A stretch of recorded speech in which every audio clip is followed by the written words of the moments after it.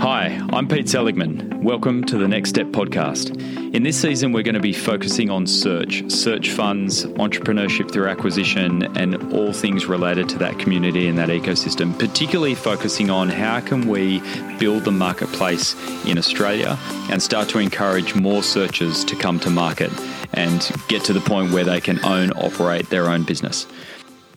On today's episode of the Next Step podcast, we speak to Nick Bamford, who's currently the Managing Director of SRO Technology. Now, it's an interesting story here because SRO Technology was the first business that I bought back in 2013, and I dropped in as CEO, Managing Director for about a 3-year period.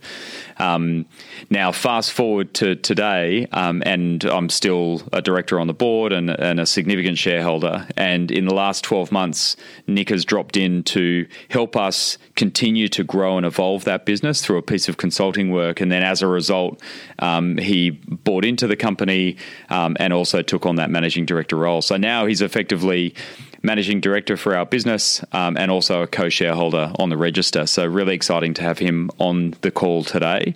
And what we're going to be talking about is trying to understand what does search look like from the searcher's perspective, right at the front line, and talk a bit about Nick's background and what he thinks made search a good path for him, but also some of the things that maybe he expected that didn't turn out the way that he thought they were going to. We touch on a bit of his history. He's quite modest, so he'll skim over the fact that he actually took his dad's business from 10 employees to 80 employees in Aberdeen, which was in the oil and gas industry. But part of that, first-hand operational experience is what's made him such a great operator in the operating phase of a search fund investment. So now we're going to drop straight in when I start the chat with Nick, and I hope you enjoy it. Hey, Nick, how are you going? Hey, Pete. Yeah, good to see you. Thanks very much for coming on this episode. We're really keen to chat to you today because you've come directly from the front line. So one of the things about search that I really, really enjoy is the fact that it's involves so much grit and reality. When you first get involved with a business, there's not a lot of distance between you and the front line of that business in every sense, whether it goes to the back office, the front office, the customers, the processes, supply chain, everything. And you've definitely lived through all of that as part of your experience in the last couple of years, but also through your career. So to kick things off, it'd be great to get a feel from you around how did you get to this point? How did you get to search and what brought you here? Yeah, super. So I guess starting at the end, I'm managing director of SRO Technology. We're a measurements company that serves bulk material handling. So going way back, my background is in engineering science in oil and gas. So I worked early in my career on product development, big projects, lots of capital stuff. I sort of rode the resources boom and bust. And post-MBA at University of Queensland, I did a stint as a strategy consultant in London, which was awesome, a fantastic learning opportunity. But yeah, got the itch to get back into sort of a more direct role and sort of smaller businesses. I briefly considered startup, and I was looking around for someone who needed more of an operational skill set, sort of the bright spark ideas. And I literally got an email through from Harvard Business Review, which said, why you should buy a small business. And it was spruiking a book, which I bought. I read it on a skiing holiday, and I went back to the office. I think I did another 6-8 months in consulting after that. But once the idea was planted, that was it. Couldn't get rid of it. Yeah. So I was in London at the time, living with my wife. We were quite keen to come back to Australia. And I sort of started putting the two ideas together with, well, I want to do this search thing and end up running a small mid-sized business. And also I want to go back to Australia. And I started looking at the Australian market. I realized it was pretty much virgin territory for some of these concepts, some of the concepts that were being taught in the US business schools. And so I put the two together and jumped on a plane. And I'm sure we'll get into the details, but I ran a self-funded search, bought a maintenance company serving the quarry sector, which I have since sold. Did it when I was doing a little bit of consulting in and about, and sort of in a roundabout way came across yourself, Pete, and Ian. And just as I was lining up to do another search, I realized I could get a similar result in a similar place in my career. We can shortcut this. being almost like the second generation to your and Ian's kickoff. Yeah. And now running SRO Technology. Just a bit about, something that I know about your history just because of, obviously we've had a range of conversations. Take me back actually to Scotland and take me back to oil and gas, but in particular, take me back to your family's involvement in that whole process, because I think that's a really interesting, it was more than just I've been exposed to these industry sectors. It was actually I've been exposed to these industry sectors in a family environment. Yeah, so I guess that experience was, I graduated in 2008, right into the teeth of the financial crisis. So I'll take a year out, went backpacking around Australia. And when I came back to Aberdeen, I was sat around the kitchen table with my parents, and I was sitting there complaining about how I couldn't find a job.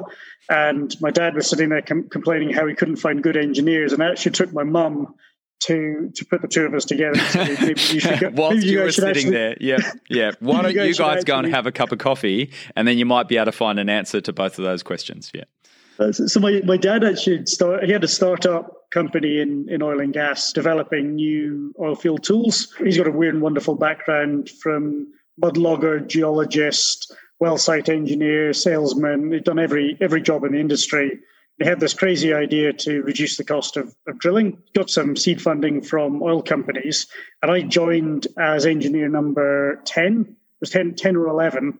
I came in just as the company was taking off. I don't take credit for the sort of the initial ideas or the sales, but what I found myself very quickly in the role of was around the operations, because my dad was a fantastic ideas guy, hates structure, hates processes and systems. He can't stand any of that, but he realizes the value of it. And what I found myself, as well as engineering, running projects, managing customers, and doing all the frontline stuff, I found myself putting in the infrastructure and the operational ability for us to grow from sort of 11 engineers up to, I think, at peak we were about 80 heads.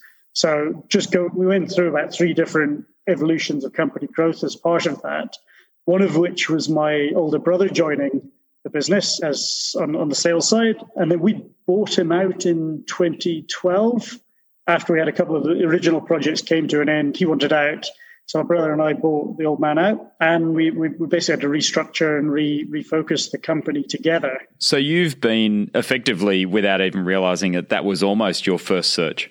Because I think a lot of what I think it's easy to forget, strangely enough, in the search vernacular is the fact that a large proportion of what you need to be able to do is that operating phase. And actually that scaling process, it's a scale-up process, not a startup process. And having experience of going into a family-run, family-owned, potentially unstructured organisation with great ideas and good energy, and somehow professionalising that so it can scale, is a lot of where the value gets created in these models.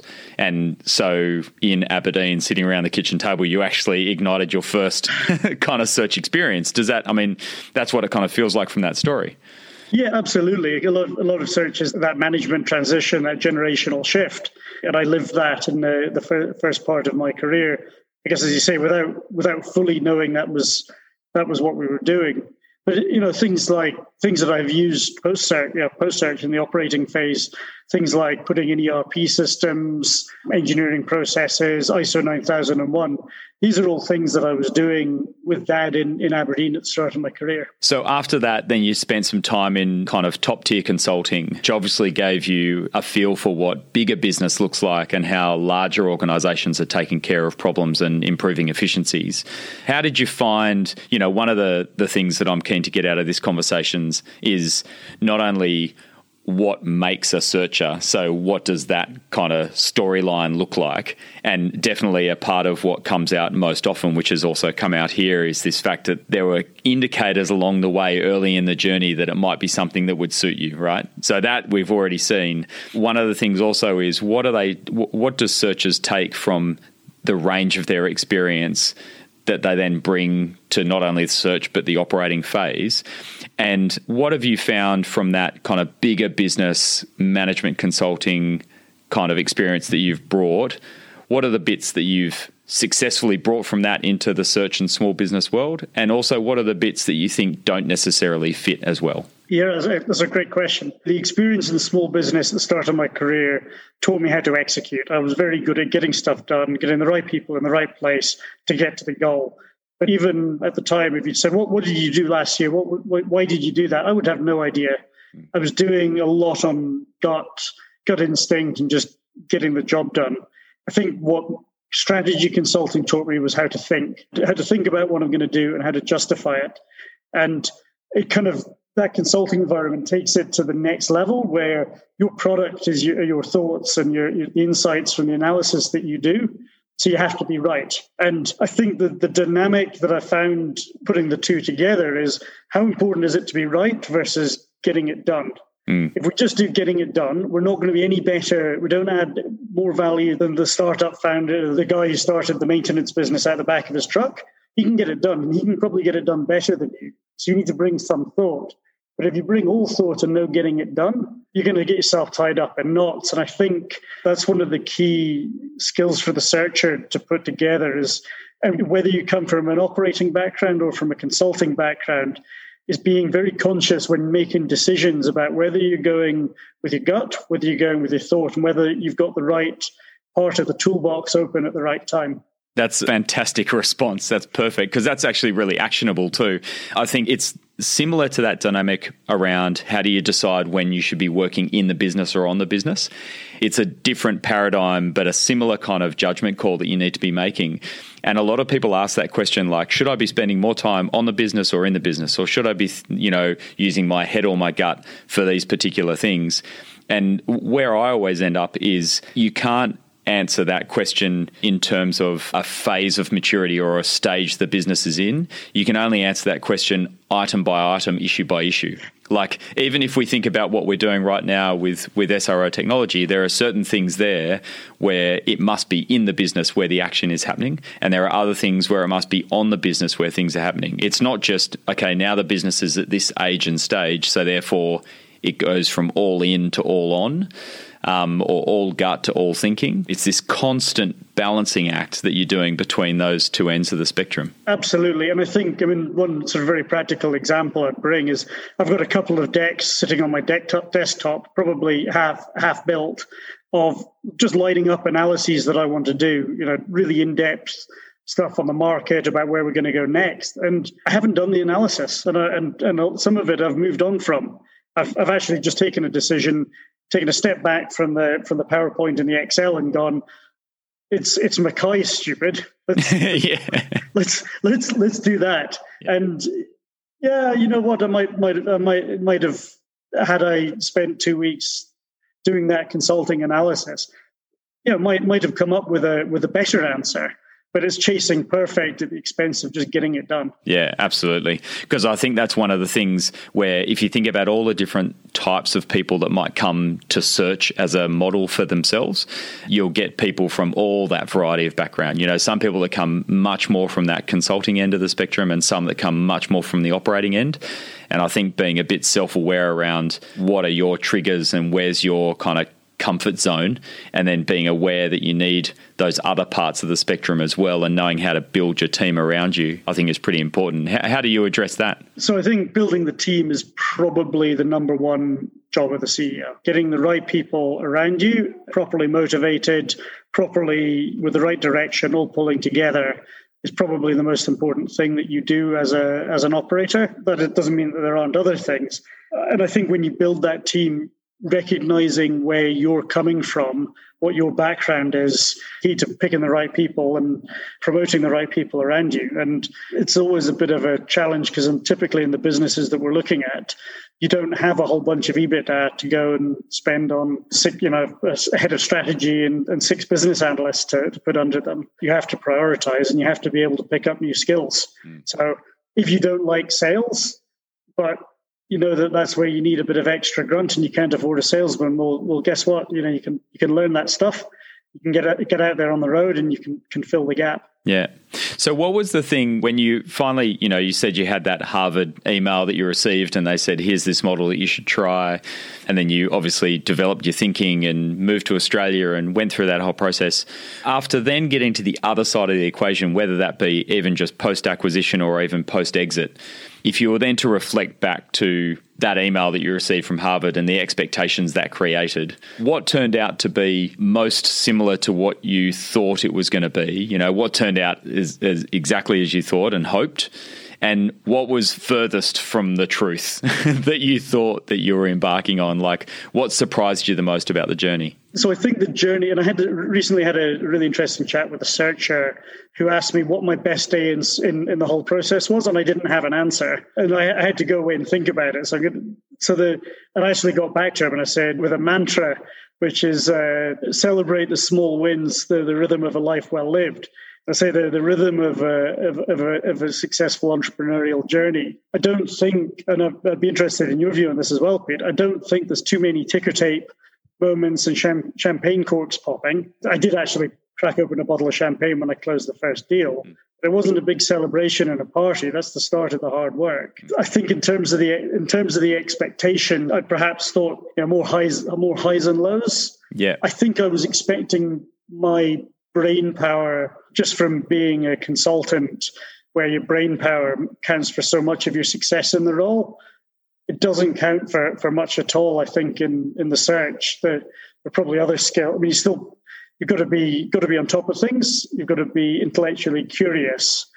But I think that brain power accounts for far less than some of the softer skills like empathy. Yeah, I think that's a really good point, because I think there's probably a few reasons for that. I mean, I think it goes to leverage. So if you've got large organizations with big teams and diverse capabilities, you can leverage the output of high levels of brain power, so to speak, and see the kind of cause and effect of deploying that brain power. Whereas when you've got small teams and operations of a scaling business, you really need to be working as hard as you can with the groups of people that you're working with. I mean, every business is subject to a constraint on resources, but even more so in smaller businesses. So there's only so many hours in the day that the team has, and there's only so many kind of new ideas or new concepts or new changes that they can actually swallow and then deploy. So you're right, your ability to have empathy with that team and engage them in the right way and focus and prioritize on the right things makes a massive difference. Absolutely. I also think strategy in small medium businesses isn't that hard. It's far more, difficult strategic questions I faced in the past. So global chemicals company, so only 30% of their products are profitable. They're declining market share in the ones that are profitable. Their costs are going up, and they're buffeted by regulatory burdens, and they're potentially facing a shareholder revolt. That's a difficult strategic question. Yeah, I sell a lot of stuff to mines. Where should I grow? Where should I look to grow next? And you look at a picture of Australia and where the mines are, you're going to be pretty close. But you know what? It's all in the execution. Yeah. So it's all well and good to come up with a fantastic strategy for the chemicals company, and they've got the capital to be able to deploy and to put teams of people to pull together to execute on it. Whereas as a small business, you're going to go, right, here's our market entry strategy, and we're going to go here and we're going to be winning these customers. You've got to think of things like, well, where are we going to find these people? Do we have enough money? Do we have the cash flow to pay them in the interim? Are we going to set up an office? I mean, we've rented a house in Mackay. That was one of our strategic moves, residential property. So I think far more the ability to roll the sleeves up and execute and get it right, get the execution done well is more important than the sort of the really high-end, real thought process strategy stuff. There's always that conversation or that phrase where ideas are cheap and execution is where the value is created, right? So, and I think that's no more so than in a smaller business. Because if you speak to any of it, I mean, even, over a few beers or a coffee, you speak to some mates about what's going on, pretty quickly, anyone that has half an idea about the kind of business that you're running will have 3 ideas for growth that you might be able to deploy. Oh, have you tried this? Have you tried this? And have you tried this? And they're probably good ideas. The difference is whether or not you can actually then execute them. So, and I'll add to that. There's probably 3 things that have been tried before, just poorly executed. Yeah, that you can jump on. Yeah, I think. Just thinking about the expectations. I think as a consultant, I've done a bunch of stuff in M&A and deal sourcing, due diligence. I probably put too much weight on the actual search process. My initial thought of, I'm going to do all this M&A stuff, and I've got experience of it. What I ended up actually doing was painting by numbers. I literally took the Stanford Guide, the Jim Stein Sharp blog. I followed that almost to the letter. My physical letters I sent out, heavily based on other searchers' material. I didn't do anything clever. I'm not saying that there's not an opportunity to do things clever, but I think if you've got the operating skills and you back yourself as a leader, you can get through the search phase without too much inspiration. And you can pull it from others around you. You've got investors and mentors, you get great suggestions. But I think there's two parts of this. I think there's the skills that you need, focus on the execution in terms of what's important, but also the motivation. When I have searcher conversations, one question I always ask is, why do you want to do search? What's the motivation? And to be fair, most of the people want the autonomy. They want to be running a company. They want to be leading people. They want a direct correlation between their reward and the results they're putting into their work life. But occasionally you get people saying, I'm really keen to get into M&A. I really want to be in private equity. I'm like, well, this is not a good private equity. And probably, I think people have done the analysis. If you can get into private equity, you'll make more money doing that than sort of 98% of most searchers do with the free carry of an investor group. Definitely look at the motivation as well as the skills. Yeah, that's a really good point, and probably a good segue, I guess, into the next bit that I want to talk to you about, which is if I'm sitting there and I'm, an ex-consultant, or I'm currently in kind of a middle management operational role, or I've heard a little bit about search and I'm thinking about having a go at it, what sorts of questions do you think I should ask myself? You've just raised a good one there around motivation. There's some ones around skill set. But how do I best determine whether or not it's going to be the right kind of path for me? Based on the experience that you've had and the expectations you brought to it, and, you had some operational experience, you had some small business experience, you had some large consulting experience. What should I be challenging myself with to determine whether or not this is a model that might suit me? Yes, absolutely. Number one is the motivation. Is it what you want? And a lot of that comes down to speaking with searchers, and especially speaking with searchers who have operated, which I understand is more difficult to get hold of sort of operating searchers. But really understanding what the day-to-day of a managing director, CEO in a small, mid-sized business is. Sort of big towers in the city generally. My first one was in a demountable in an industrial yard outskirts of Brisbane, and my sort of rubbishy little desk in the corner there. But it was my desk. That was what was important. But really understanding what walking the walk looks like. It means dealing with difficult personnel issues. It means facing problems where there is no right answer and being comfortable with it. And I think that's a really good thing to understand. And even if you can't get hold of searchers who are operating through whatever networks you can, find people who run businesses. Go to a bar and speak to the publican.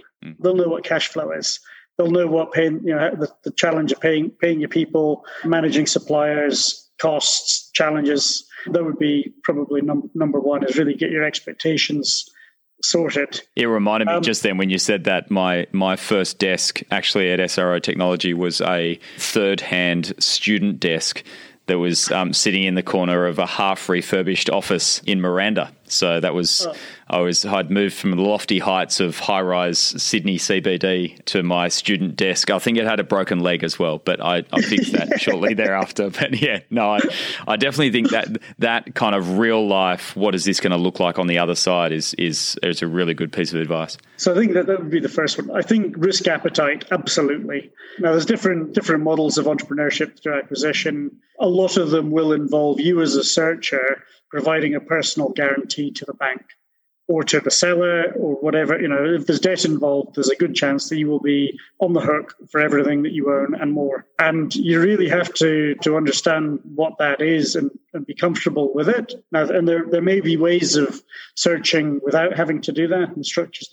But if your business goes down and you end up owing money to the bank or to the seller, there is a worst case scenario, and it's worth addressing, and you need to have that conversation with partners, with family, and understanding what potentially starting again looks like. Those situations are few and far between. But I think understanding your risk profile is key.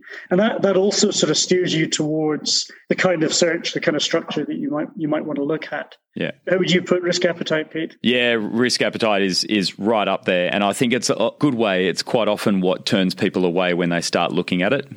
So quite often they'll get excited about it. They'll start looking. They'll suddenly realize what the risk profile looks like, and then they'll turn away. And I think that can be a good thing because they're being honest with themselves around what kind of risk they're willing to take. But I think for me, those 2 points of why do you want to do it? What's your motivation?